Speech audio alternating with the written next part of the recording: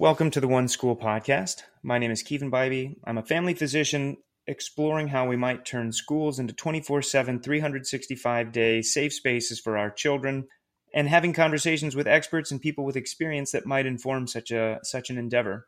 Today, I am speaking with Amanda Houpt. She is a person that I've known for a long time. She has a master's in public health, is a community educator, lover of dance, and liver of life.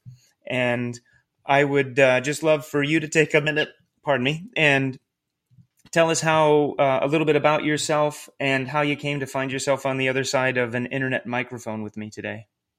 Yeah, sure thing. So hi, everybody. I'm Amanda. As you've said, I have a background in public health. Kevin and I have known each other for a while. We met in Louisville, Kentucky. And at the time we met, I was a community educator at an organization called the Center for Women and Families that does violence prevention and response. So they're a domestic violence shelter, rape crisis center, but much more than that. They do a ton of education and prevention work in the community. And so I was doing that when we met.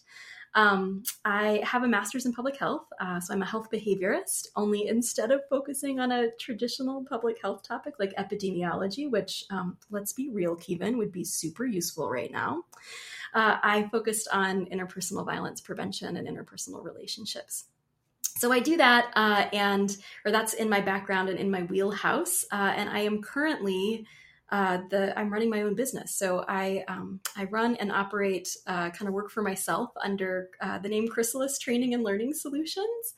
And so I both do trainings mostly now focused around how do we create positive organizational cultures and how do we prevent things like workplace harassment, increase psychological safety. So I do that. And I also do instructional design. Well, fantastic. I remember when we first moved to Louisville, our apartment was a couple blocks away from the Center for Women and Families, and my wife and I were walking down and we're like, oh, that might be a really nice place. And she ended up volunteering there, but we actually met each other through your wonderful partner, who I'm a longtime friend with as well. And I also remember one time we were having a dinner, and I just want to apologize how unsufferable I may have been. I tried to bring a lot of libertarian philosophy to public health and medicine, and I would like to say I'm quite reformed from then, and just wanted to throw that out there and acknowledge that I probably was and still am kind of super annoying. So no, I love the journey that you've been on. I should apologize to you because when you first moved to town, Joe was like, my friend Kevin moved to town, and I was like, how do you know this guy? And he was like, oh, I met him through engineering school. And I was like, this guy's an engineer? And he was like, yeah. And I was like, you go. I'm going to go do my own thing. I think I went to a dance class or something. And he texted me and was like, you are going to be so jealous that you didn't come to this dinner because you are going to love Kevin's wife so much. And so truer words were never spoken. So I apologize to you for writing you off as an engineer.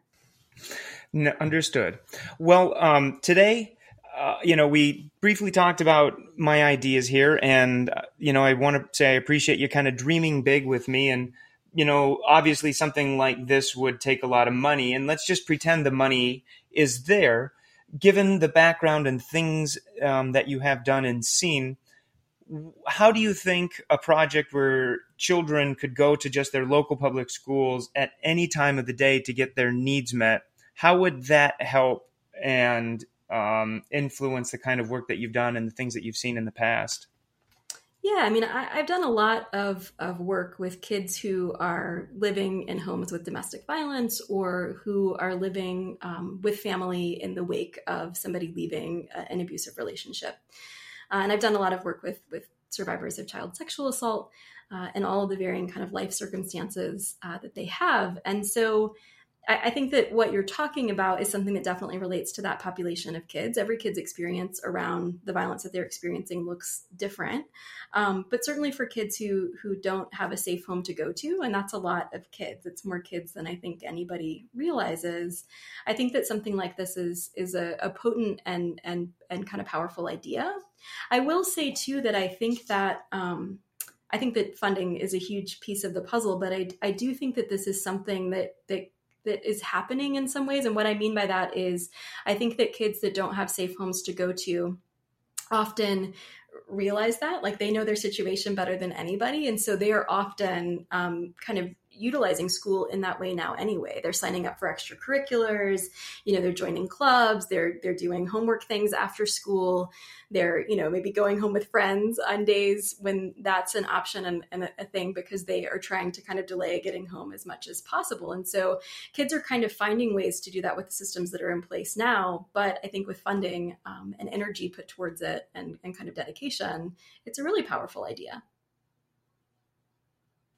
Yeah. And the thing that has struck me is we need an integrated approach where so many resources are already kind of co-located in one building or one place, so that we don't have to try to shop around all over town, for example, or it could be hard to access services.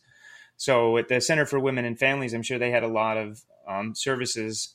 And what would you say are some places that, or what needs that were still unmet, or things that could have been improved in a situation like I'm trying to describe? What are some extra things that could be added, or how would you make it more robust, I guess? Yeah, I mean, I think the integration it's great that you're thinking about that, because I think that's an important concept. I think also having the school, which is what you're really kind of thinking, is the school is sort of the heart of this particular kind of initiative. I think it's smart, right? Families know how to get there, kids know how to get there, they know how to navigate the space, they know the people and the staff that inhabit that space. So trying to layer on something that is a place of familiarity for kids, I think, is a good idea. I mean, I think that something that comes to mind is, I think sometimes about barriers, right? And then I think about how do you get around barriers. And so one thing I'm thinking is just around how do you create something like this so that kids who need it can use it, but so that kids who need it aren't stigmatized, right?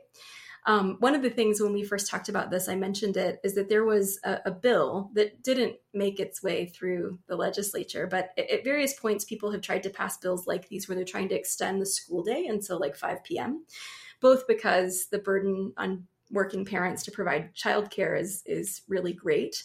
And also for some of the reasons that you're wanting to do the one school project. And there was a lot of pushback from parents saying, being at school till 3 o'clock is enough. Like, I don't want my kid to be in school all day. I like to pick them up, and they have stuff that they do after school, and we have snack time. And I mean, there was a whole robust, I'm sure I'm not capturing all of the pushback, but one of the things I thought as I was kind of listening to that commentary is, for kids who need this, and I don't think it's just kids who don't have a safe home to go to. Like, I think there's a whole broad spectrum of kids who could use this. I don't think our communities are great at building spaces for kids, particularly preteens and teenagers. There's like nothing in between when you turn 21 and go to a bar and when you're a little kid that can go to a splash park. Like, there's often a really great gap in recreation and free recreation for those kids. So, and maybe that's a piece of the puzzle, but I think that one of the challenges is, how do you create something that does fulfill a lot of different needs and that doesn't stigmatize kids who are using that, or set them apart from their peers, or highlight, the ways in which they're experiencing inequity, often inequity that they had no control over, right? If your parents are abusive to each other, if one of your parents is abusive to the other one, you don't have any control over that. Like, so much is out of your control when you're a kid. And, and if you're experiencing other types of marginalization, that's not your fault. That's systems and structures. So wanting to create something that helps the kids that you're trying to reach, but that isn't sort of stigmatizing or kind of further marginalizing, is something that kind of comes to mind as a barrier. So I guess the solution that's embedded in there is trying to find things that meet the needs that all kids sort of have in that age range, that make it appealing for lots of different kids to take advantage of the services. Yeah, thank you so much for bringing up that point. I had very much thoughts along the same line when I've been brainstorming. I think, at least in my mind, things that would help to do that would be being open all the time, and then being a little bit lax with when classes start or when the school day starts and stops, are still kind of relics of the industrial age when we needed to turn agrarian kids into factory line kids. And part of that is broadening how we deliver education and how we provide education. And I think some of it would be, if we make everything's peer led. Classrooms are more like laboratories that are available. Adults are available at whatever point the kid needs it. Of course, extracurricular, sports, arts, etc. But yeah, I think very much. How do you make it so that this is just something everybody does, not just something those kids do, right? And you had also mentioned the luck factor, right? Nobody chose to whom they were born, where they were born, when they were born. And like I said, I'm a recovering libertarian, and part of it was starting a mindfulness or meditation practice, and you realize that you're not even the author of your own thoughts. And so when you start to realize how little we really have control over our own life, then it kind of behooves us to pay it forward as much as we can. At least for me, it became like an innate obligation. So, and as you mentioned that, I was thinking how we could incentivize families to be part of this school. And if it's open 24/7, then if there was a need for parental or family education, it's already a place to bring your kids. Because I know a lot of resistance to bringing kids for parents to come to parent classes is who's going to watch the kids? When are we going to have dinner? So, as a community educator, how do you think this would make your job easier if we were to, have you in our group or somebody like you? Yeah, I mean, I think, and people who are kind of doing this work actively now, I think would shout this out, and maybe they found strategies around it. But one of the biggest challenges to doing community education with adults in the community, adults who want to, it's not even about education, like not even adults that are wanting to come to an educational program, but adults that are wanting to actively partner and use their expertise to transform their communities. A huge barrier is childcare. Like, yeah, I want to come, in the evening, but I have kids, I have dinner, I have, my kids are engaged in sports, or, we have a whole routine and there's no way that's going to happen. And there are all sorts of barriers to providing childcare. So oftentimes you have to rely on another agency that's able to do that. It becomes really complicated to do that. So I think that one of the things that would be nice about this is if you do have this kind of integrated service center that is equipped to provide that kind of childcare that has educationally enriching or socially enriching programming, is that it liberates adults to be able to do some of the things that they're wanting to do and know that somebody that they trust is going to be watching their kiddos, that they're going to be having an enriching kind of activity and not, sitting around twiddling their thumbs, being bored, doing what you do when you're a kid and you're bored. I think that that's huge. Providing childcare, I think, is a big piece. Something else that I think is huge is, and I think about this a lot in intervention, I thought about it a lot when I was doing work at the community level. I thought about it a ton when I was in public health school and learning about global health and even just domestically interventions, is that I feel like a lot of times when we do an intervention, and when I say intervention, I mean that really broadly. So that might be a training, it might be a long-term educational opportunity, it might be a program like the One School program. A lot of times the way that we think about it is like, I am an expert that's coming in with expertise to intervene upon you, to teach you something that you don't know, to give you a skill that you don't have. And I think that something that's really important in creating an integrative service really is to lean into the wisdom and experience of the community that you're trying to intervene in. So, wherever the first One School kind of project school is, really wanting to do some kind of community-based work to uncover, one, how the community defines its own needs. Like, what are the needs and services they want? Do parents want childcare? I keep throwing around this term enriching activities. Is that something they want? And how does enrichment get to define for that population of parents? Really kind of leaning into them and their expertise, their knowledge of their neighborhood, their children, their community, what their day-to-day life looks like, I think is really key and should be a part of the planning stage, right? Having even, I don't know if it's an advisory board or if you have some kind of cooperative model where everybody's engaged and participating, I think that increases the success and it gives you really, phenomenal insight into what the right thing is to create. Because sometimes I think what happens is outsiders create programs without understanding any of those things, or they introduce a program that might be great and beautifully built, but there's no buy-in from the community because they're a total outsider. And when I say also community wisdom, I don't just mean adults, I mean kids. Like, there is no I mean, kids are incredibly wise anyway. You have two kids, I'm sure that they blow your mind with the insights that they have and the things that they perceive and the compassion and courage that they bring. Like, kids are incredible. And so I would say that kids should be informing this too at the school. Like, what do you want after school? If you're going to be here till 6 o'clock or later, like, what do you want to do during that time? And really kind of letting them kind of guide the way. I think if you do that, engagement in the program will increase and community buy-in and likely effectiveness, because the stakeholders who are going to be using this are informing it and hopefully have some control over it, some decision-making power. Yeah, very much. I'm a big proponent of kind of emergent processes.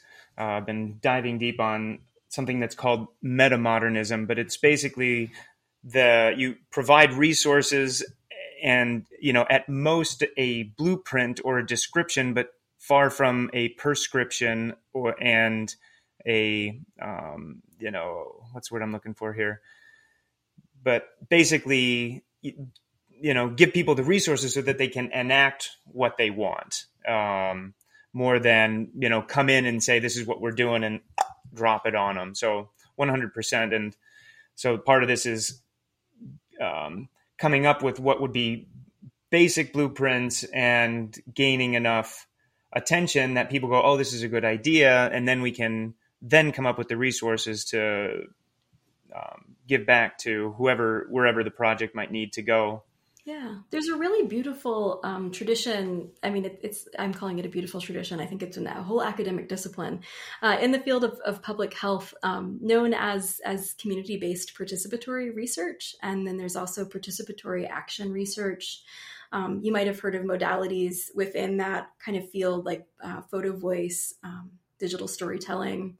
Anyhow, I think that those offer some really great models of how to both build a blueprint and then execute the blueprint in not just in cooperation with community, but kind of co-led. And you can see some of the just really amazing results that CPPR based programs have had. I feel like I know the generation of thinkers. I feel like I probably could have some more emerging knowledge about who's sort of doing that right now. But I think about people like Jeannie Ng and there's a Meredith Israel. Like, there's a whole group of people who have really kind of pioneered how do we do work in conjunction with communities, because I think communities could even be involved in the kind of blueprint building process.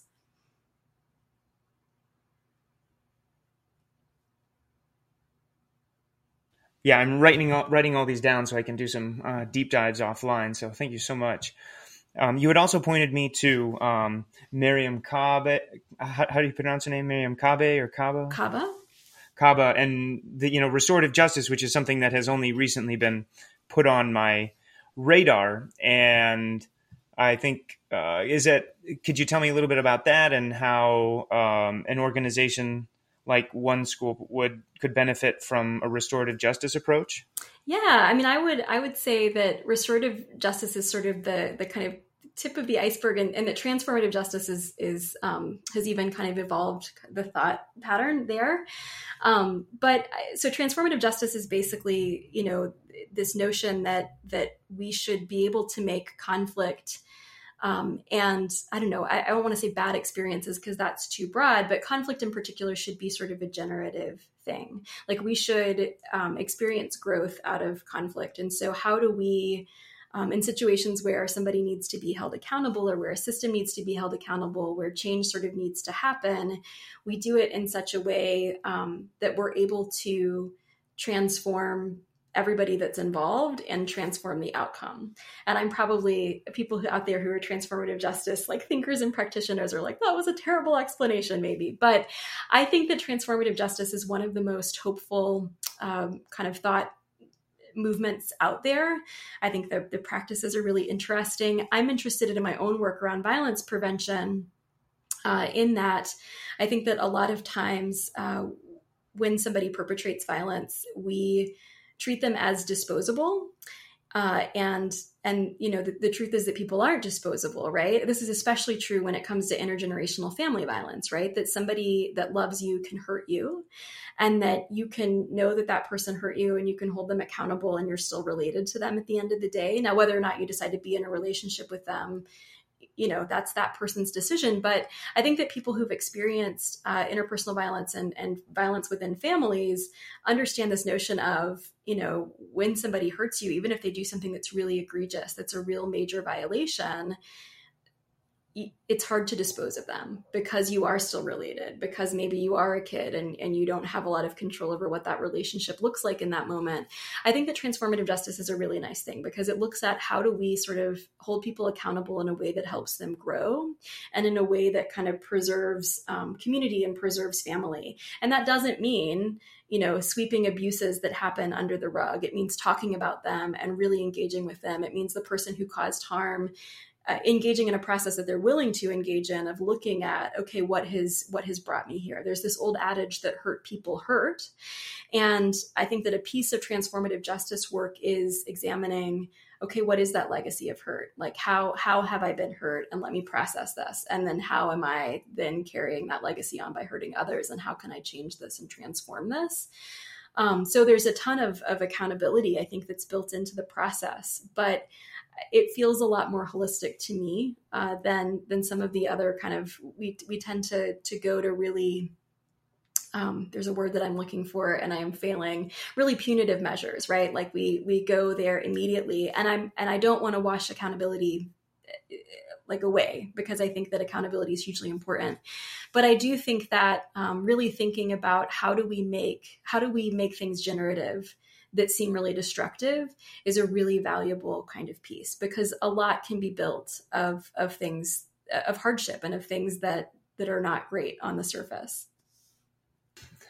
Yeah, well, thank you for that. I was, really, I mean, when I had first heard it, it really opened my mind. And, I've been thinking about this myself, and you touch upon how if there's people that are doing things that are antisocial, you're right. We currently put them in prison, and there's an enormous recidivism rate. And I had often thought that, why don't what we currently call prisons basically look like really nice mental hospitals? If people are hurt and sick, we need to take care of them as such and provide them with a place to regulate if they need medicines, the therapy, and, skills to be able to reintegrate, because as we're seeing, putting people in prison at the enormous price tag that we're doing it really isn't helping anybody. And when I first heard about abolish prisons, I think the way that I'm framing it is that what we currently call prisons will be so radically changed that they won't resemble prisons anymore. So in one sense, it does make sense to abolish prisons if we're going to just give people places where that they can actually restore, or if they're just incapable of being safe, at least we can hold them humanely. I'm just curious if what I said resonates at all with what you're saying. Yeah, I mean, I think that abolition is a word, and I mean, it's more than a word. It's a whole philosophical movement that's rich and worth exploring. But I think that often when folks hear abolition, certainly this is true around prison abolition, it's true around abolition in a sort of broader sense, we sort of hear destruction, that we're going to destroy, we're going to get rid of. But I truly believe that abolition, the whole philosophical movement, you cannot find and will not find a more hopeful, imaginative, innovative space. Abolition does not, as a broad philosophical movement, advocate for just destroying things and not replacing them with something. It is about abolishing systems, getting rid of systems that don't serve us, that don't serve us individually, that don't serve us collectively, and replacing them with things that are going to serve other people, rebuilding them. One of the things, I've been doing violence prevention work for a really long time. I do it in a different context now than I used to. But one of the things that kind of blows my mind all the time is how limited my imagination is. That when I'm working with a workplace that's maybe having a really difficult issue, there's a lot of incivility, people are bullying each other, maybe there's harassment happening. I'm trying to see through to solutions. And I am so limited sometimes in the thinking I have. And I will say that looking at both transformative justice, looking at abolition and reading those kind of thinkers always challenges me to be more imaginative and to create something that potentially might benefit more people. We just get very stuck, I think, sometimes in our traditions and our systems and the way that things have always been. And I understand that, right? Because humans are creatures of habit. I'm a health behaviorist. If there's one thing I learned, it's that, right? In graduate school. So I know that we get attached to those things, but the truth is that when something isn't working, we don't have to be resigned to it. We can change it. It takes effort to change things. And sometimes it feels like that effort might be way beyond, what we ever imagined it would be. But the cost of having systems that don't work over and over again on us individually and collectively is so great. So I don't know. I just think that there's a lot in abolition that's misunderstood in a widespread way. And I think it's so hopeful as a philosophical movement. Well, thank you for that. If we need anything right now, it is optimism in these weird times. And this project is nothing if not quite imaginative. So I resonate with that highly. And then that, with the restorative justice, like you said, hurting people hurt people. And I think it was Dan Siegel and his partner, Dr. Bryson, who talk about how every misbehavior in children is an unmet need, right? And so if we're wanting to reverse engineer why hurting people hurt people, like what are those needs that we can meet? And at least with a project like this, hopefully we can meet more of those needs, and there will be slightly fewer or less harmful people in the future, right? For the sure. Next generation. I mean, too, it's not even just relegated to children. If you think about nonviolent conflict resolution, which is a key conflict resolution modality, I mean, Sylvia, your wife would know many, many more beyond that. This is her area of expertise. But that whole kind of strategy and process of conflict resolution is based around the idea that conflict is fundamentally about unmet needs.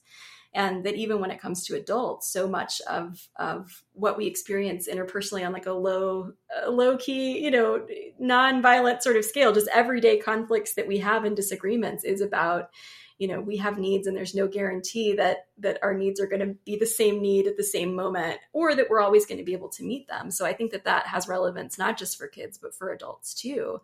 We spend so little time learning how to communicate through that stuff. I don't know. And you're a doctor, I'm a public health practitioner. So little, I feel like, of the systems around both of those disciplines deal with mental health kind of holistically. I'm hoping that is something that we're going to continue to kind of move the needle on.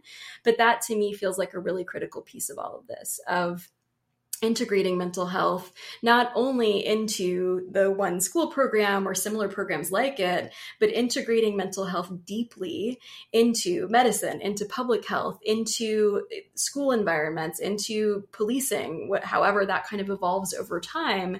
I feel like, and we've had a more rich dialogue, I feel like, about this topic over the past couple of years, because of the pandemic, because of the kind of racial reckoning that has had a mass resurgence in the United States. We've been kind of thinking about this, but I think that having mental health be something that we all think of as a piece of our overall kind of health picture, and that is well resourced, so that therapy and engaging in mental health services is accessible and destigmatized, like that would be such a transformative thing, because we don't get enough of these skills. We don't treat them as leadership skills and life skills, and they 100% are.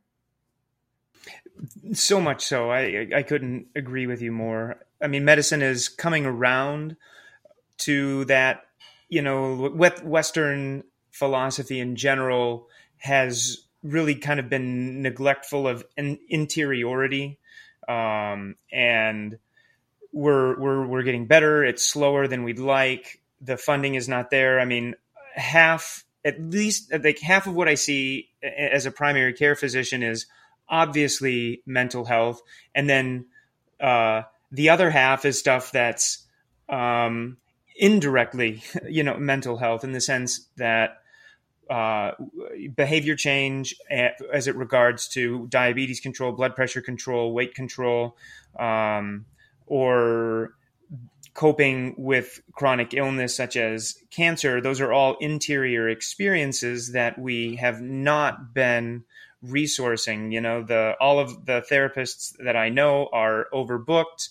The state insurances really pay pennies on the dollar, and only a few therapists accept that insurance at all. The number of psychiatrists that are out there is about a tenth of what we need. And so I think we need to kind of demand as a society that we will value interiority as an essential quality, and not so much as it's been in like large degree an instrumental quality. Like, we just want people good enough to show up and pay taxes, and that's not sustainable. And all we have is our internal experience. Not to be too solipsistic about it, but if we agree that there's an external reality that we all occupy, we still only have access to it through our internal experience.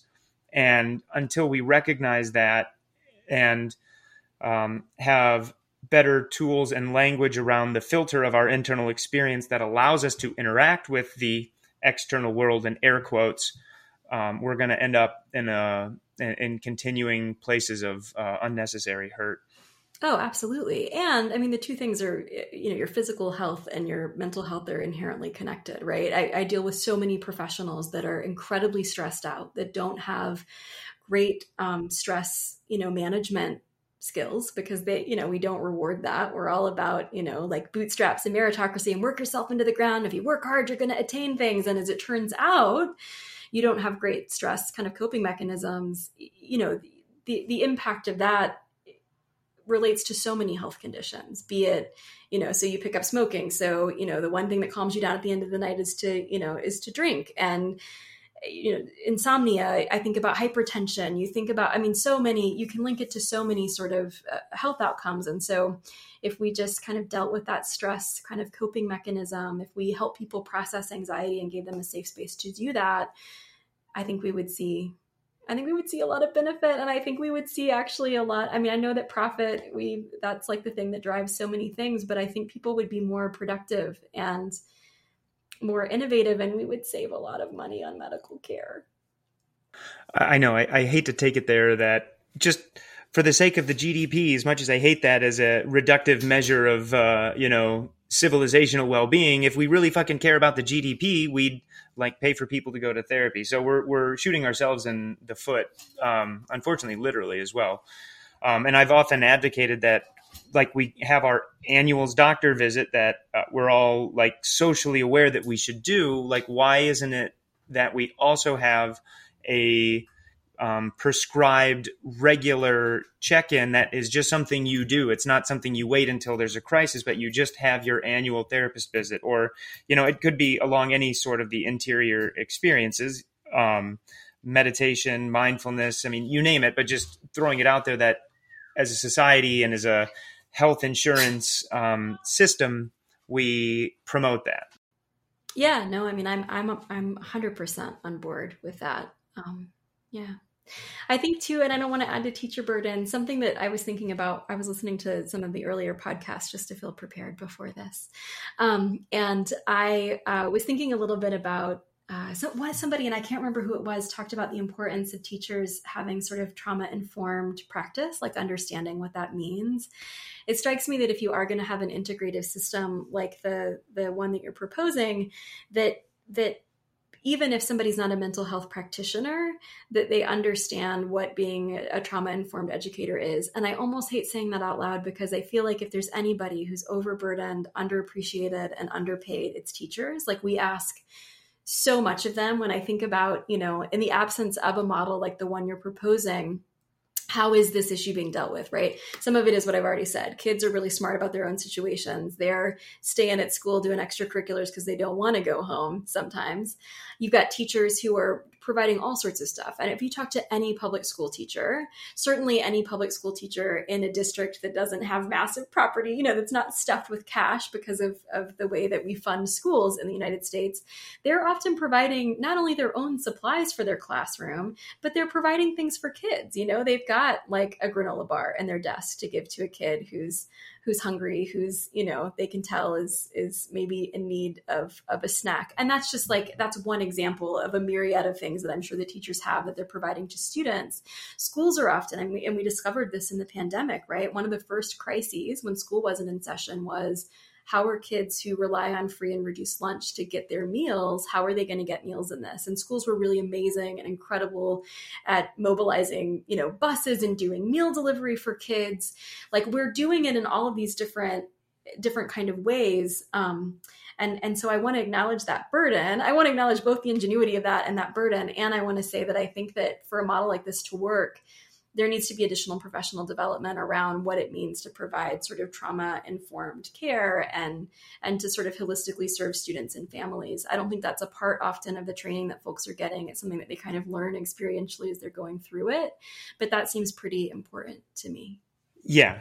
I mean, in this pipe dream that I'm running, we're going to have 3 to 4 times as many teachers earning nearly as much as a family physician. And, we would be paying them directly to get their continuing education. Because you're right, they're already overburdened and it's just not fair. And they're the people doing the hardest work. And, I don't know why, but people say, well, we can't pay teachers more because then they're only going to go into it for the money. And it's just one of those nails on chalkboard responses. We have so many responses like that, and it wears me out. It wears me out, especially. I mean, I am so passionate. I'm not a teacher in a school, right? Like I do training and stuff, and I often in those roles get paid better than a teacher does, which is very unfair.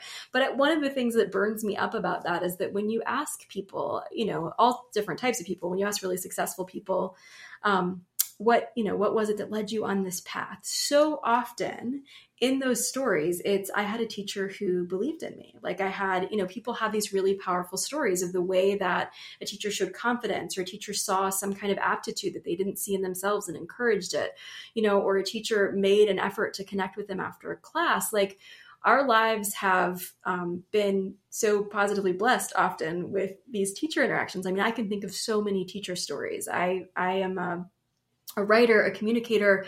The person who made me feel most confident about that was an English teacher named Geraldine King. She was like, you are, I don't know if you realize this, but like this essay that you wrote is really great. And I think that you have a lot of potential in this way.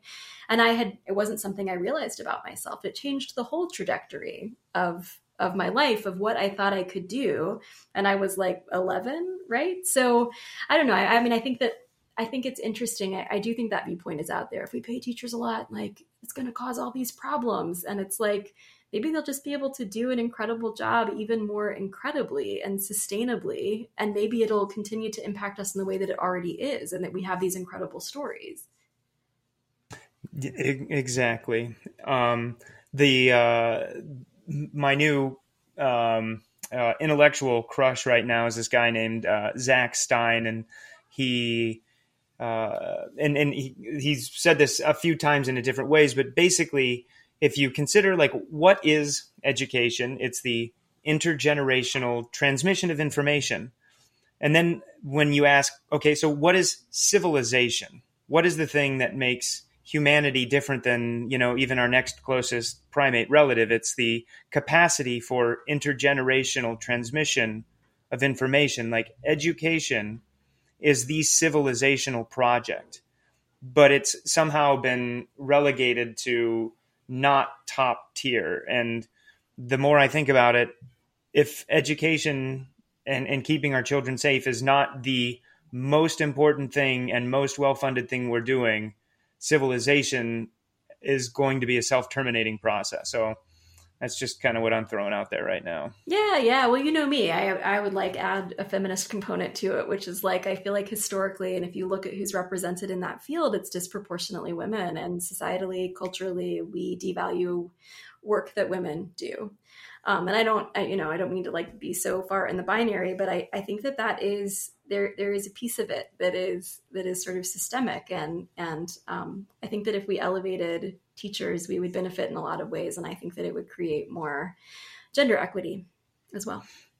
Oh, absolutely. I mean, that's it's an integrated process, and I don't know if I can say it succinctly, but yes, I agree with you. Well, we've been at this for about 40 minutes. I don't want to take too much of your evening. Is there anything else that I might have forgot to ask about, or anything that you'd like to plug, or any kind of closing thoughts that you'd like to share with us?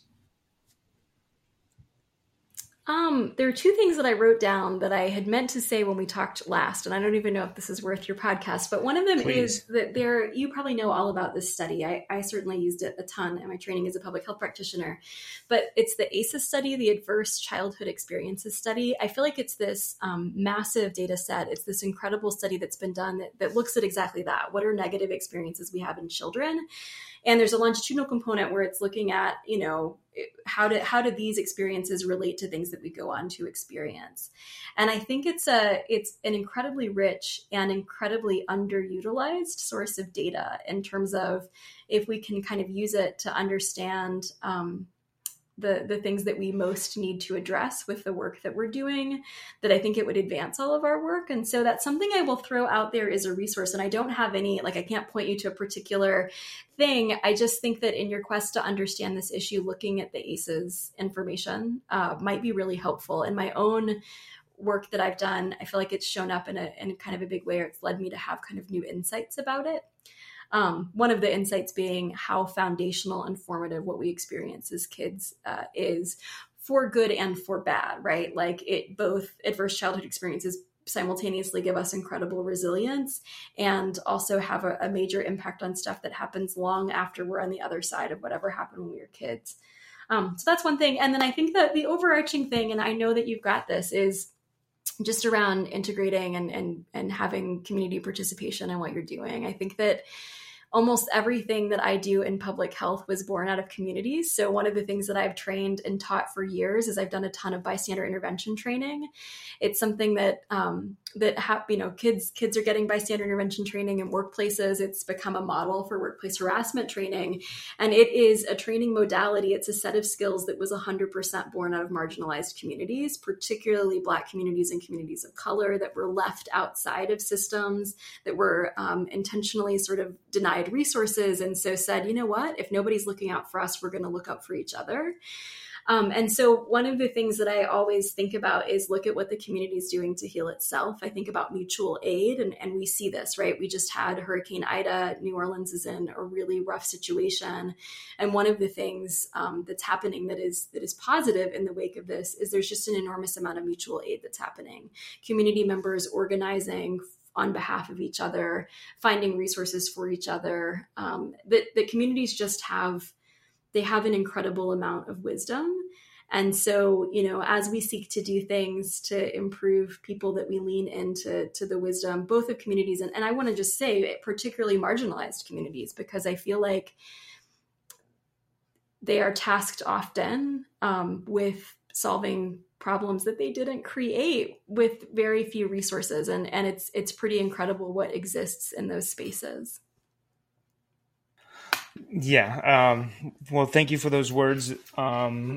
It's always good to sit with that and, again, avoid anything that even could be appear to be, colonization or more imposition. So I agree with that 100%. Thank you so much for taking the time to chat with me this evening. Really appreciate your wisdom. Always humbled by how much you are able and willing to share. And so, thanks again. Everybody check out Chrysalis Learning, and I'll post links on the site when I'm done. So thank you. Thank you, Keevan.